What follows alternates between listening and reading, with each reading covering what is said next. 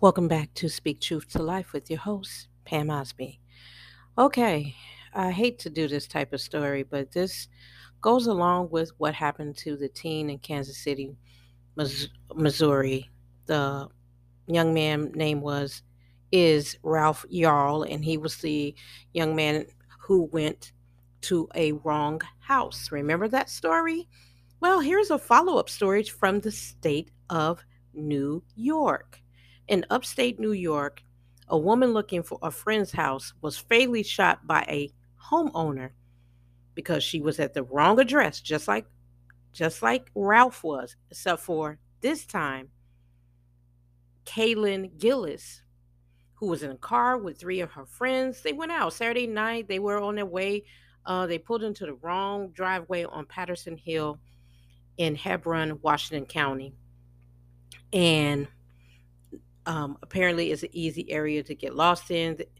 They were in a driveway for a very short period of time. While they were leaving the residence, after they determined they were at the wrong house, the homeowner came out on their porch and, for whatever reason, fired two shots, one of which struck the vehicle that Kaylin Gillis was in. It's a rural area, doesn't have a lot of reception, so that's why the driver kept going. Eventually, someone connected with 911 around 9:50 p.m. The patrols found them on Cemetery Road in neighboring Salem and performed CPR on Gillis before she died. Police headed to 65-year-old Kevin Mahana Hebron home where she was shot. He was uncooperative and wouldn't come outside to talk with patrols, he said. And officers took him into custody after an hour of negotiations. Let me just stop there. I grew up on the south side of Chicago. I grew up in places where when the police come, they come and they get you out of your home. They don't give you an opportunity to negotiate anything. I'm just saying. In most communities of color, you don't have the entitlement to negotiate anything. You gonna come out or they're coming in. Okay, that's my rant. So this man is a laborer and lived at his home for a very long time.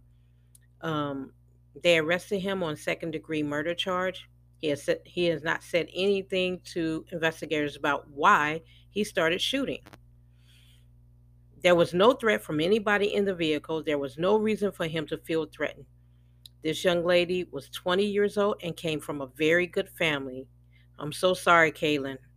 I don't know what's going on in America right now, where people are attacking people at their homes. It makes me very cautious about going anywhere because I don't want to be out here getting shot up in the streets. Okay. This shooting happened days after Ralph Yarl, 16, who was shot and wounded in Kansas City, Missouri, after going to the wrong house to pick up his siblings. From all the investigation that's been done, Kaylin was an innocent 20-year-old girl living her life, hanging out with her friends. May she rest in peace. I am so sick of these stories. This is the second story of this kind in the same week. I don't know what is going on, but if you are so afraid of neighbors or other people, maybe you should be, I don't know, living on a ranch where nobody will come to see you. I don't know. But it's very unfortunate because now this young lady's family has to probably raise money.